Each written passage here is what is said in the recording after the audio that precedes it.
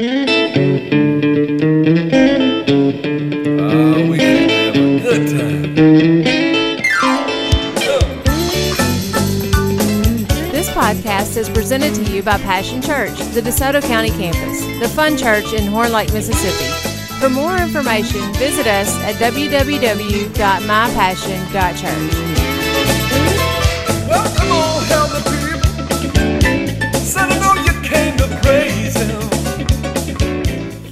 Well, welcome to the Passion Church. Tonight's message is called The Full Gospel. There's no sheet for to write that on, but you can, unless you want to write it on the back of an envelope or something. But called The Full Gospel.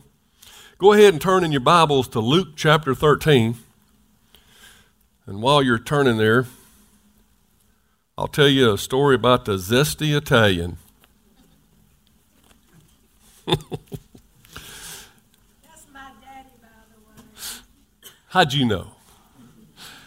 Yes, my papa, her daddy. I call him these days the zesty Italian because he was full-blooded Italian and he had some unique personality traits. He was quite the character. I remember we used to have card parties over his house every weekend, and I was a kid at the time. I was so thankful all the aunts and uncles would come over and they'd play cards, boo-ray, or whatever kind of card games, poker, whatever they was playing, I don't know. But us kids, we would all go play around the barn and play hide and seek all night, and just have a good time. So we loved, when everybody would come over. And my papa, he could be so happy. He'd be the nice host and everything, and he'd be joyful. But there'd be about one weekend out of every month that somebody would get on his last nerve and flip that crazy switch on that zesty Italian. And when they did, he was a big old guy, and he had these big old bushy eyebrows. And you could tell when he was about to get mad, they'd do this number here. And they were big and bushy, and they had, and they had strands going out. By the time, when I was young, he'd already turned gray and stuff. So he had these gray, big, bushy eyebrows. You could tell when he was about to get mad. Somebody at the table would be cheating somebody else, or husband and wife would start bantering back and forth, or doing something that was getting on his last nerve. Finally, he couldn't take it no more. He'd stand up and say, "This is my house. Y'all hit the road." He didn't care who was in there once that crazy switch would hit. Decorum had no place. You couldn't talk him out of it either.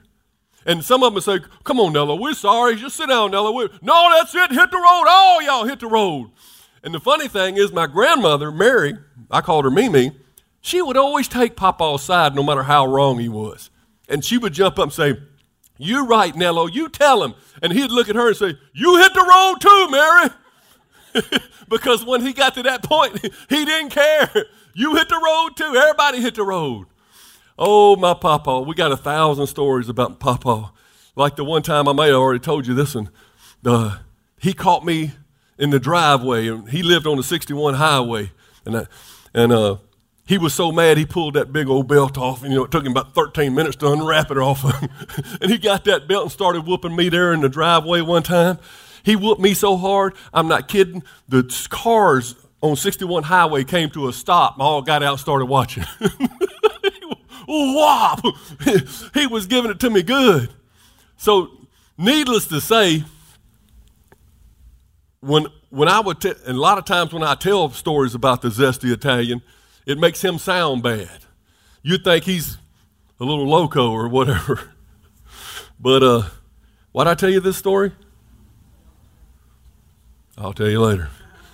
Luke chapter 13, verse 6.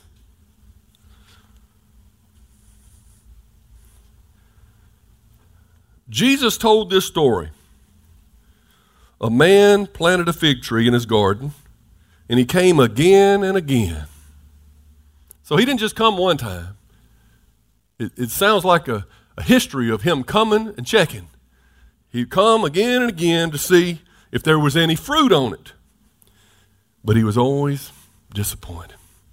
Man, this tree is not bearing fruit. Finally denotes that maybe he's put a lot of effort into seeing about this. Finally, he says to his gardener, I've waited 3 years and there hasn't been a single fig, not one. Cut it down. Hit the road. No, cut it down. It's just taking up space in the garden. Then the gardener answered, Sir, give it one more chance. Leave it another year. I'll give it special attention and plenty of fertilizer. Say dung. D-U-N-G. He says, if we get figs next year, fine. If not, then you can cut it down. I got a question. Are you producing fruit in your life?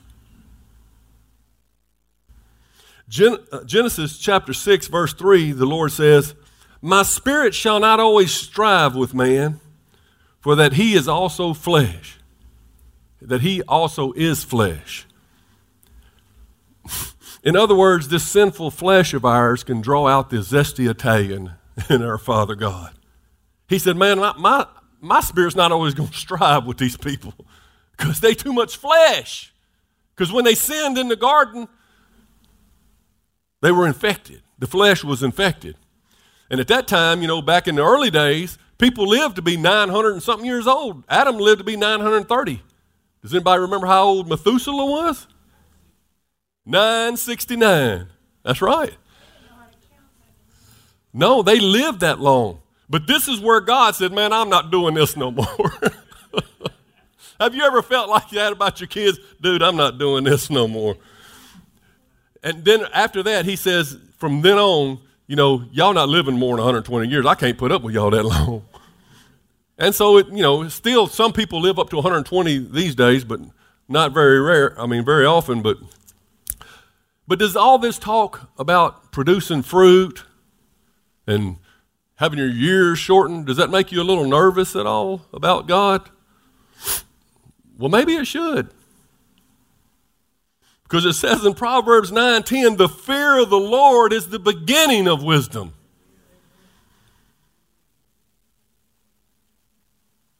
That's just where it starts.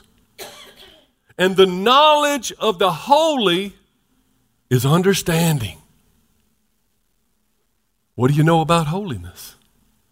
Do you want to get some understanding? What do you know about God's holiness? Do you fear him?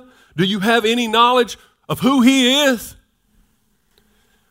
For by me these days shall be multiplied, and the years of thy life shall be increased. So do you want to live long on the earth? Or do you want to have your years cut short? Or do you want to be plucked up and taken out of the garden? The fear of the Lord and knowledge of his holiness. Now let's bring some balance to things. See, that's what I'm here to do. Lately, I've done a lot of preaching on love, right?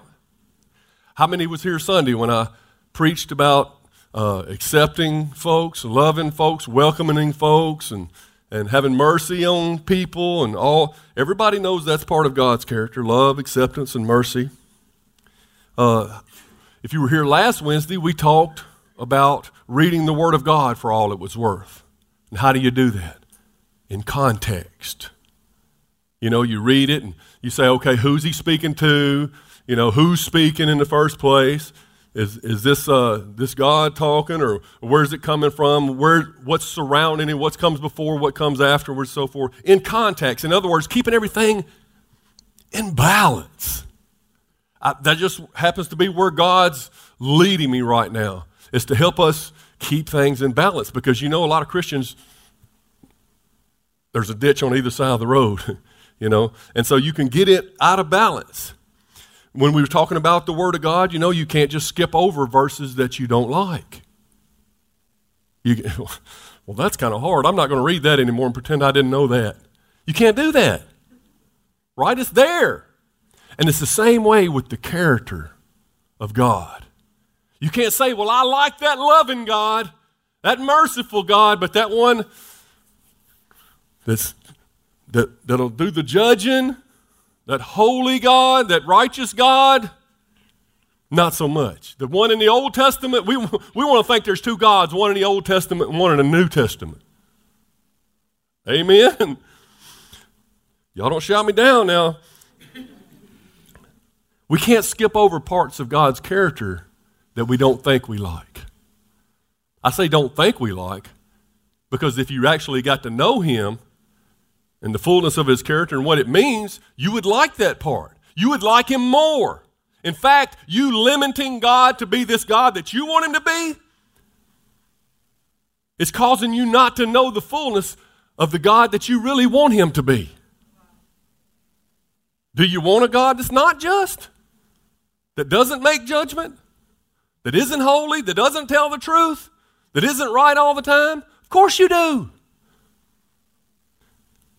So once we get to understand the fullness of God's character, the more we'll like him. That's why I don't subscribe to not reading the Old Testament.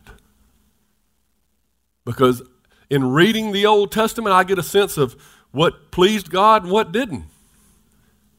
You know? And I get a sense of the seriousness of God, and it makes me appreciate the grace in which I stand now so much more.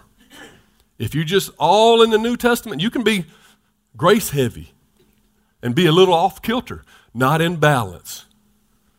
God is certainly gracious. He's loving, he's merciful, but he's also a just, holy, righteous God. And he's jealous. My Bible tells me he's a jealous God because he doesn't want to share you with the world. You know what I mean? He wants you for himself. He's just as complex as the zesty Italian. More. You think about Jesus, you know. One minute he'd be welcoming little children and sitting them on his lap and blessing them, cuddling with them. The next moment he's running the money changers out with a whip. You know, he came as a little lamb, but he's coming back as a lion with fire in his eyes and a sword. You know, he's like us. He has complex personality. He's not one-dimensional. God is so dimensional. He's really beyond the scope of us being able to find out in one lifetime. But it's so worth it to try. He has so many wonderful character traits. We need to understand how they all intersect, and how they intertwine, and how they meld together, and how you may expect him to react to situations in your life. You see, the fear of the Lord is the beginning of wisdom.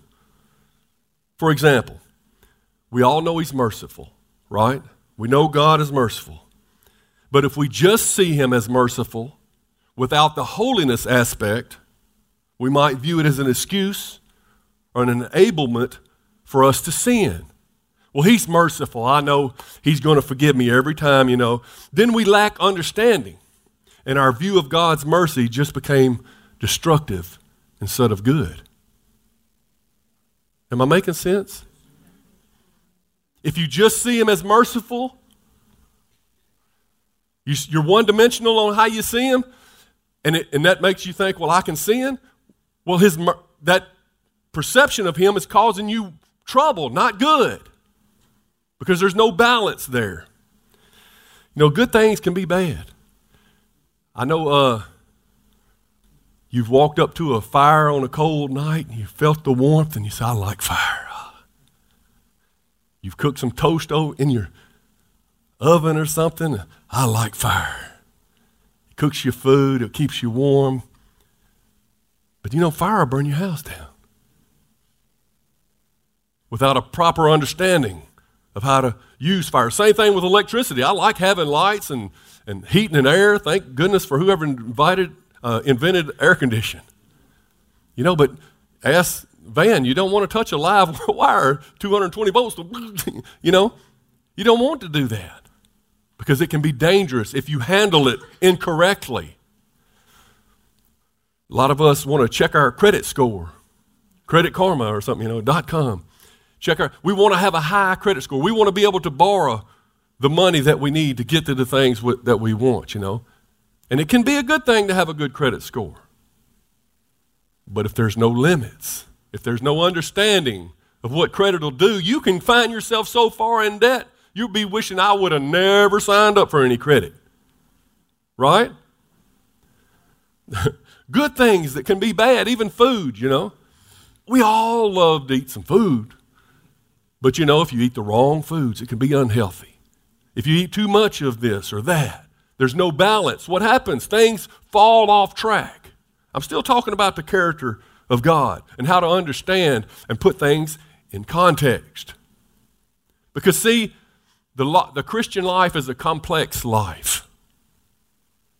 If you're going to understand who God is, how to read His Word, how to understand the way that you're supposed to live. But see, we're to live by the fear of the Lord and the understanding of His holiness and the Word of God and the understanding and the discernment and stuff that brings into our life. We're supposed to dig in. We're not supposed to just stay, like little babies. We got to grow up. Yeah, we got to get smarter in our understanding. So why do so many believers, born again children of God, act like they have no covenant? Act like they have no promise from God. They live just like the world, defeated by sin, and live in bondage to the effects of it, to the addictions, whatever the same things that the world is held by. They have an excuse. They can't understand the Word of God. They're just left to their own foolishness. But what's our excuse? And many Christians, it's like the parable of the sower. They get it for a minute, but then the cares of this life or the deceitfulness of riches and lust for other things, all those things enter in, and they're like a pig that goes right back to the mud. God got them out, cleaned them up. Do you think, what is God? He done cleaned you up, got you shiny and all pink again, and you're like, squeal, right back into the mud. Does that make God happy? Like a dog returning to vomit, the Bible says. You go right back into the mess, the filth that God delivered you out of. But it's a history in the Bible. I see it. Because I read the Old Testament and know the things that's happened in Kings and Chronicles and all those things and how you can see a lot about the character of man in the Bible as well. You learn from other people and their mistakes. And we see a history that God's people seem to experience more sorrow in the world than the lost people. And we're people of covenant. We're people that are supposed to be blessed, living in the promised land, the land flowing with milk and honey. What are we doing?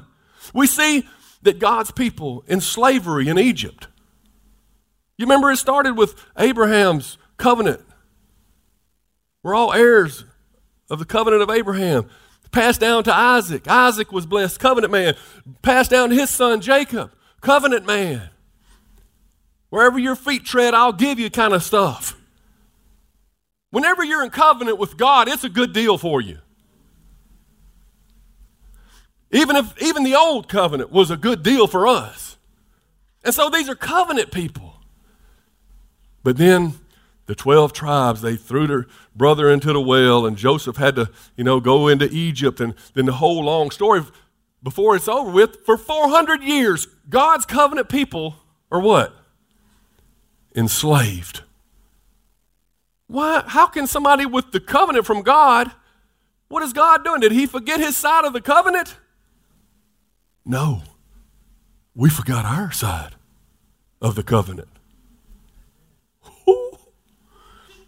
And then later we find God's children in exile in Babylon.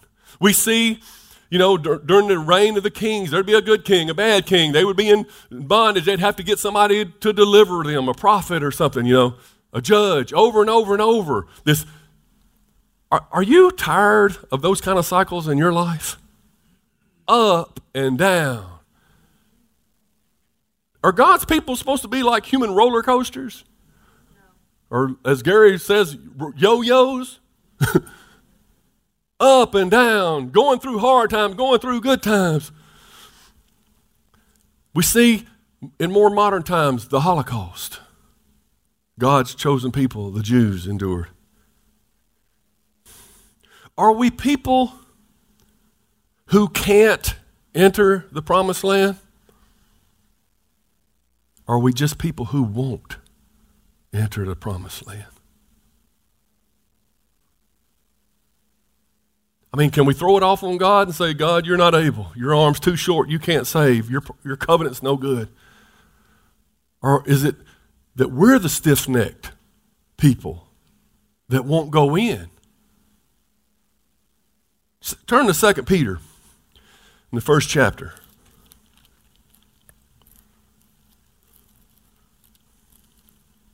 I'm just talking about the history of God's people, not necessarily us. Don't be offended yet. I hadn't even got to the good stuff. Y'all know I'm on your side, right? You know I'm one of you, so whatever I say to you, I'm saying to me. So y'all know that. I'm not preaching at you. I'm trying to help us all. And you don't need my help. That's why we got the Word of God. 2 Peter 1, verse 2. This is so good. We see this all the time. I mention it all the time, but just to see it in this context. May God give you more and more grace and peace as you grow in your knowledge of God and Jesus our Lord. Isn't that what we want? Grace and peace? And how do you get it? Growing in your knowledge of God and the Lord Jesus. Isn't that what we're talking about? Being willing to investigate the character, the traits of our God, to know who He is. It says, by His divine power, God has given us everything we need for living a godly life. Did He say, I've given you most of what you need? A good portion of it? Enough to get you through? No, everything that you need to live a godly life by His divine power is already yours. We have received all of this. How? By coming to know Him. Doesn't even say by coming to know the rules of how to work, the instructions, how to get there by the maps. No, by coming to know Him. Oh my goodness, this is so good. The one who called us to Himself by the means of His marvelous glory and grace. So He has called us to Himself, wants you to know Him, and because, hold on, let me change the page. Never had such a problem changing a page. And because of His glory and excellence, He has given us great and precious promises. Is His promises a maybe? Maybe I will? Or His precious promises, precious promises? You know what His precious promises are? You know where they're found? It's called the New Covenant. It's better than the Old Covenant. It's cut in the very blood of His Son, Jesus. It's actually a covenant between the Father and the Son. And we've been cut out of the picture. Thank goodness, because we couldn't live up to our part of the covenant. So He did it for us. And we've been given these great and precious promises. And these are the promises that enable you to share His divine nature. What are we talking about? The nature of God. Knowing who He is. And now it says that we can share in His nature and escape the world's corruption caused by what? Human desires, the flesh. This lazy old flesh, the same thing He was dealing by. My spirit shall not always strive with man, because he's flesh. And He's telling us now we can escape this nature, this old man, this sin that we once were. These human desires, and in view of all this, make every effort to respond to God's promises. So that tells us we have to make an effort. He's not going to heap it on you. He doesn't make you blessed. You got to make every effort to respond. There is a response required to the promises of God. And here's what they are. Supplement your faith. You had faith to receive Jesus, right? It just took a little faith to say, will you help me up out of here? Really, that's all the faith it took to believe that he could pull us up.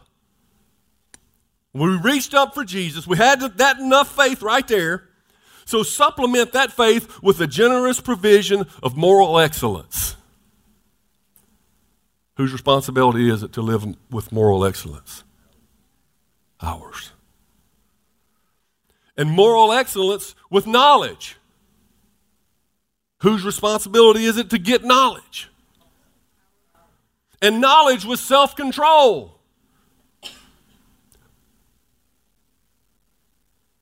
And self-control with patient endurance.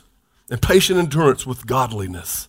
And godliness with brotherly affection. And brotherly affection with love for everyone. The more you grow like this, the more productive and useful you will be in the knowledge. There it is again, the knowledge. The more productive and useful you will be in the knowledge of the Lord Jesus Christ. That I might know him. That I might know him. See, that is our responsibility, to know him.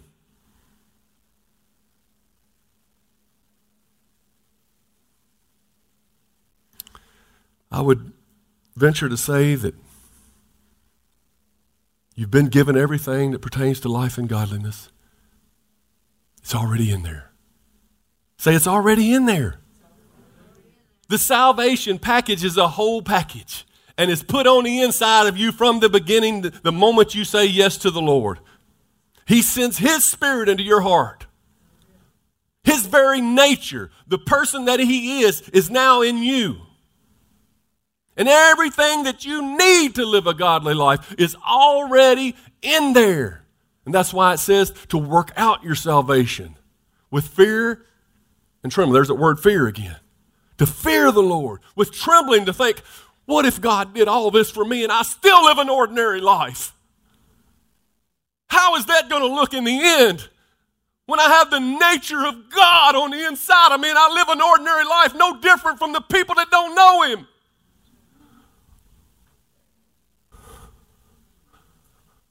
How am I going to explain this on Judgment Day?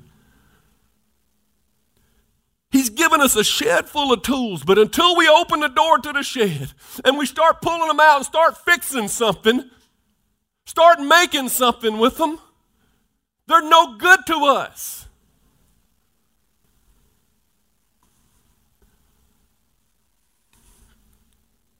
It's one thing to believe. It's another thing to be. Believing is,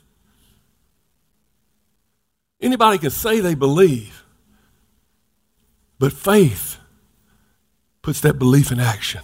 True faith. It believes that it's there, that I am, because he is. I can do all things because he strengthens me. Everything that I need is in there. I am what I am by the grace of God. True faith acts on what it believes. So where's the battle? We're three-part beings, right? Body, soul, and spirit. We were born into sin. We were dominated by this flesh, this body, this sinful flesh. We were dark, dead in our sins and trespasses, no light in our spirit. Our spirit had died because of the sin of Adam. And we have this soul, which is our mind, our will, and our emotions, our thinker, and our feeler, and our understander, and our personality, and who you are as an individual is in your soulish realm. But we were trapped in this body of flesh and harassed by the devil. But God sent his Spirit into us because of what Jesus did on the cross, made it possible for the veil to be torn and your heart now become the temple of the living God and the Holy Spirit sent into your heart. in power. The same power that raised Christ from the dead now dwells in your mortal body and can raise your body of death like you went under in baptism and came up in a new life. But the problem is the in-between, the flesh, the soul, and the spirit. And we got to make a decision every day. Am I going to walk in the flesh or am I going to walk in the spirit? To be carnally minded is death, but to be spiritually minded is life and peace. Which one do you want? You have to make the decision, flesh or spirit, life or death, blessing or cursing, and the decision is on us, not God. He's done all he can do. He's done everything short of take away your free will and choose for you, but he won't. All the power is there if you will believe.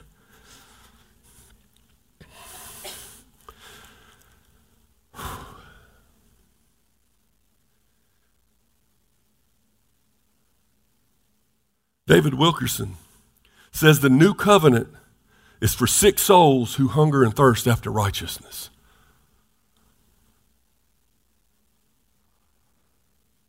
You know, it was never supposed to be just a ticket to heaven.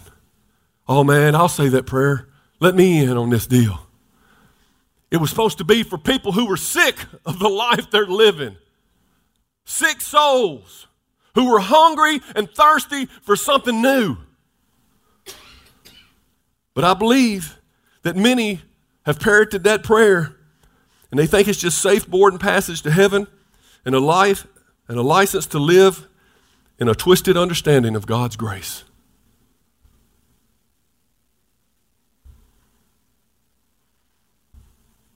A license to sin. That's what God's grace is for. That's greasy grace. That's not godly grace. That's not in context with God's character. That understanding of grace will cause you more harm than good. That's twisted. If that's the way you understand God's grace, you're mistaken. God's grace is to give you power to defeat sin, not to complete sin, but to defeat sin. Not to enable sin, but to defeat sin. We have no excuse.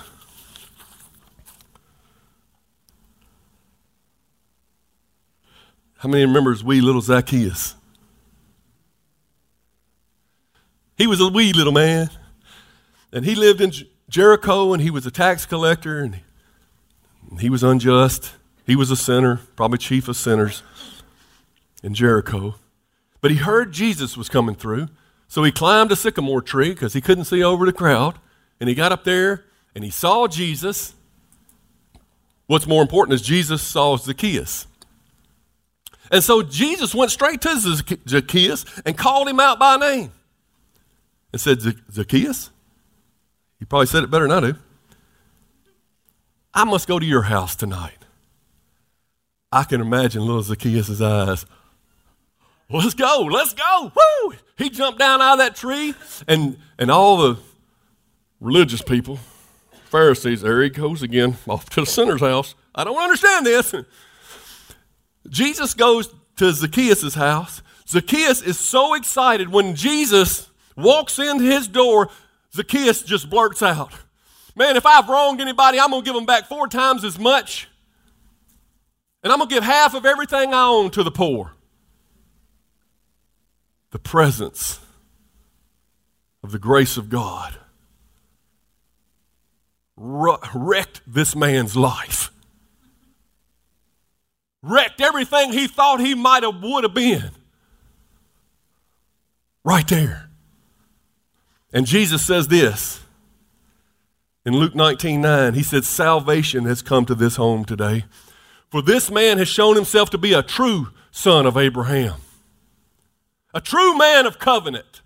A true man that's going to be blessed because he received the grace of God. And he responded like somebody hungering and thirsting for righteousness. But what if Zacchaeus would have just said, yeah, come on over, Jesus, I'll fix you something to eat?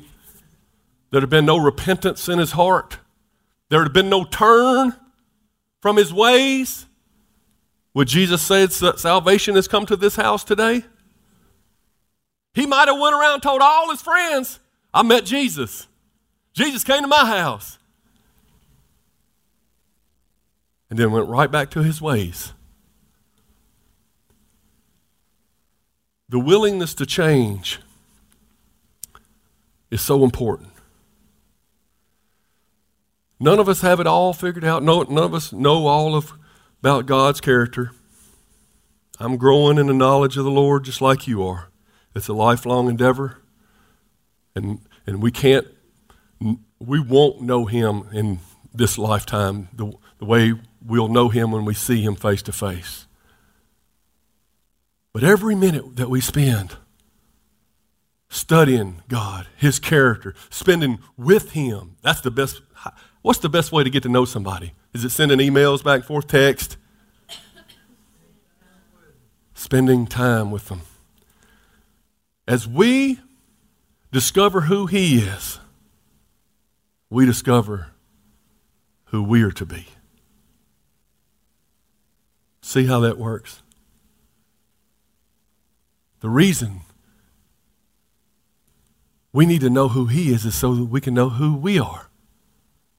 We're Christians, little Christ, Christ-like. We're to be like him. We're to imitate him,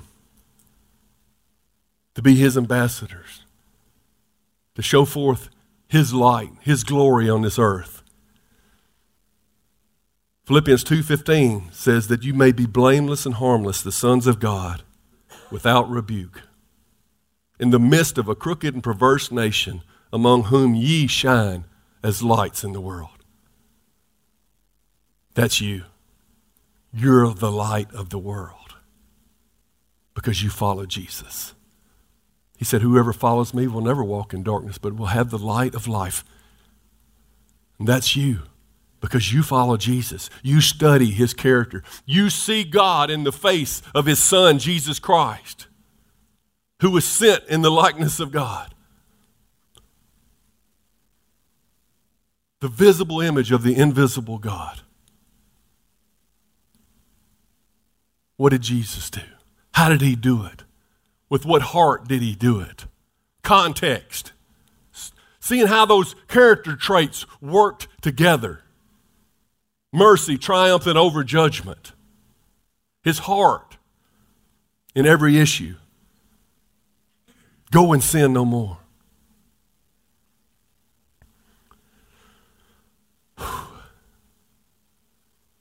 I remember as a teenager, when I'd be at my grandparents' house, I remember one time in particular, it was like a Saturday or something, my Uncle Joey was over there and the rest of the family.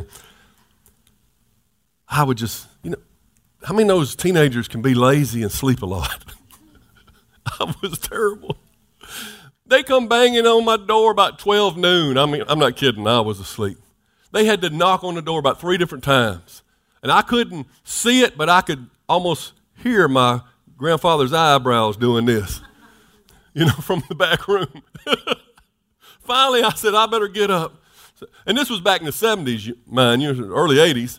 And back then, had them little short shorts, everybody wore them short shorts. I had some short shorts I'd slept in. I come walking out of the room, walked straight up in the kitchen where everybody was sitting at the table, hadn't brushed my hair, my teeth, or nothing. Sat down at the table, started spooning stuff on my plate. I said, y'all better get all of the lasagna you want because I'm eating the rest. My Uncle Joey got so mad at me, because the way I was behaving and stuff. And I think back, we gave my papa a bad rap. When I was young, I thought he was crazy. But now when I look back and I write these stories and I think about what actually happened, that time I got beat out by the Highway 61? That was because I'd hit him in the head with a dirt clod. And he had warned me 3 or 4 times up and down the road as he was driving the truck, don't you throw them dirt clods at me there, boy. I finally hit him in the head. He should have killed me. I look back at all the things, in fact, he showed tremendous patience at times. He had a crazy switch. Now, I'm not saying God has a crazy switch, but I'm just saying, when you look back and you think, take off them rose-colored glasses again, because we all see ourselves, and every man's right in his own eyes. We always think everybody's out to get me. Just about every teenager back there probably is thinking, I got the worst parents ever, But, when they get to their mid-20s or so, they'll begin to say, maybe mom and dad ain't so stupid after all. And they'll start coming back to you for advice and stuff.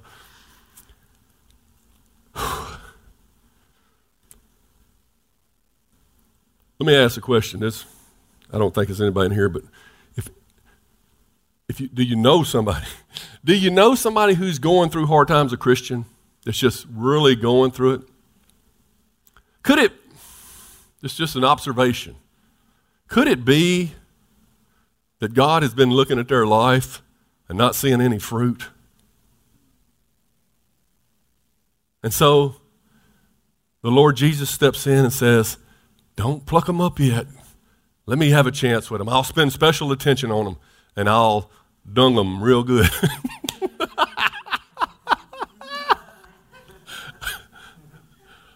Huh? Sometimes you got to let people smell what they're really walking in, so they'll want to come out of that way of life and produce fruit. Maybe you're going through a season. Ask yourself, he's a good father. Everything he does is to help you. His character is impeccable. So if you're going through a hard time, ask yourself, have I been producing fruit? Maybe this is a result of me getting off track and God's just trying to get my attention. It's the mercy of God. Begin to look at things differently. Always trust in God. No matter what's happening, don't blame God. I can assure you that he's on your side.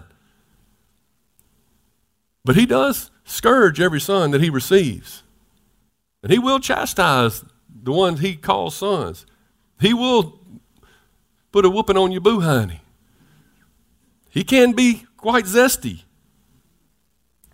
Well, I'll close with this. I wrote this. Maybe we should display a little more fear of the Lord and knowledge of the holy. Maybe we should view sin with the same hatred that God does and view grace as our way out, not our way in. God wants us to go into the promised land. He's given us everything we need by the power of his very own Spirit living in our hearts. We must respond with true faith, moral excellence. We must increase in knowledge, self-control, in patient endurance, godliness, brotherly affection, and just live to love everyone like he does. We must hunger and thirst for what God desires. Righteousness. Everybody treating everybody right. Everybody doing the right thing. There's no, sin, the wages of sin is death. He doesn't want anybody involved in that. He's hated it from the beginning. He came to destroy the works of the devil. Not for us to lap it up like a dog. I just wanted you to know the full gospel tonight. Little balance, bringing a little balance. I don't want it said that we don't preach the full gospel, the full counsel of God's word. I know it can be heavy to talk about these kind of things, but we get plenty of teaching on love and mercy and patience that God has with us, and he's working it out with us and all those things. But I want you to know, we don't have to live like that. There's really no reason for us to live like that when all God has done for us. He's more than enough.